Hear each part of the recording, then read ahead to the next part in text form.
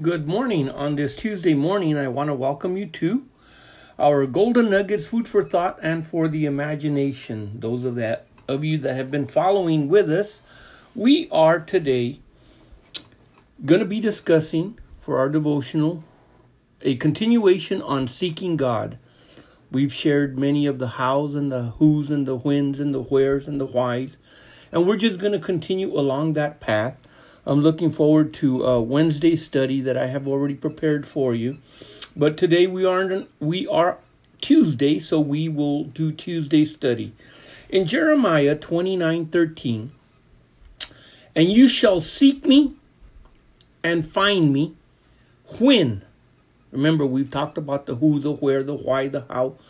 When you shall search for me with all your heart.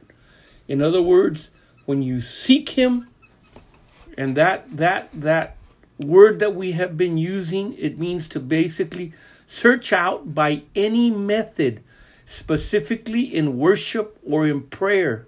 Strive after, ask, beg, beseech, desire, inquire. These are many of the things that we have already covered. Make inquisition, procure, request. And when it says search for, that is to tread or frequent, to follow, to pursue. That means it's not just a one-day thing. I sought the Lord one day on Tuesday of 1973, and that was it. No, this is a continual thing. It could be an all-day thing. It could be part of your day. It could be for weeks. It could be for months. But it is a continual process, and it must be because you do it with all your heart. And of course, we've talked for some of the purposes and intentions for doing this in Daniel 9:3, which we covered when we were talking about supplication, but we mentioned 4 things here. And Daniel, when he was praying, it says, I set my face unto the Lord God to seek, notice, by prayer and supplication, with fasting, sackcloth, and ashes.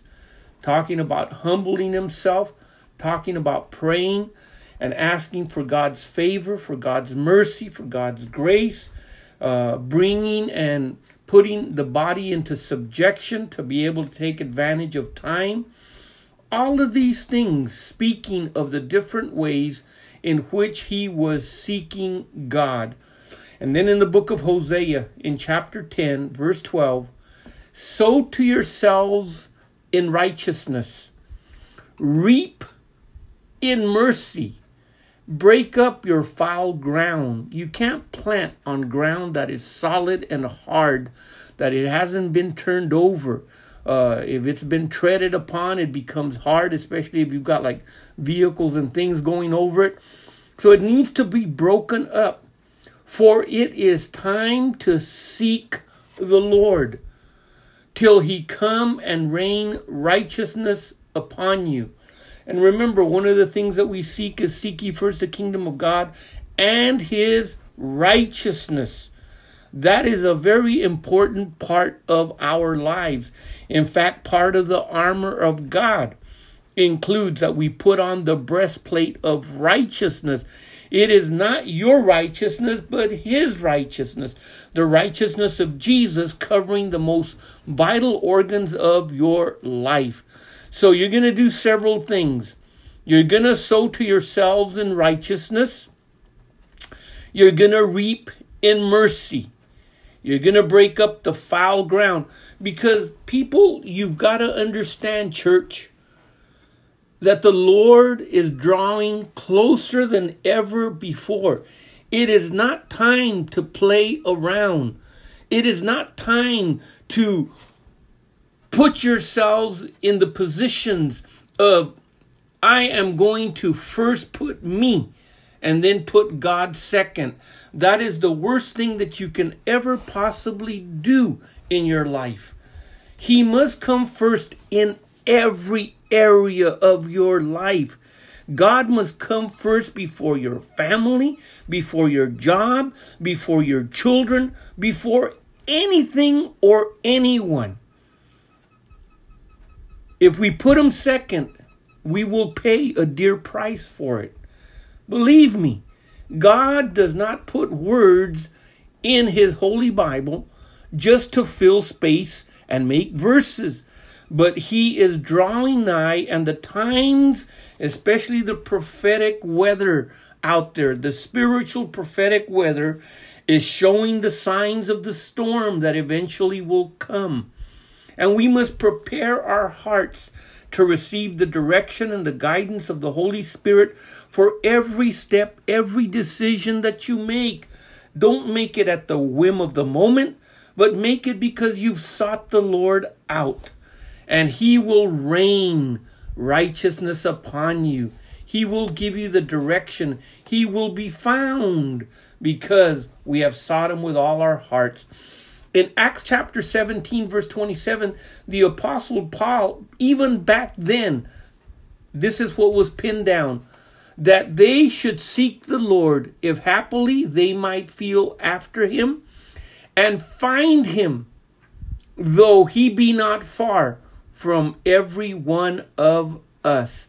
And then in Colossians, in chapter 3, verse 1, if you then be risen with Christ, seek those things which are above, where Christ sitteth on the right hand of God.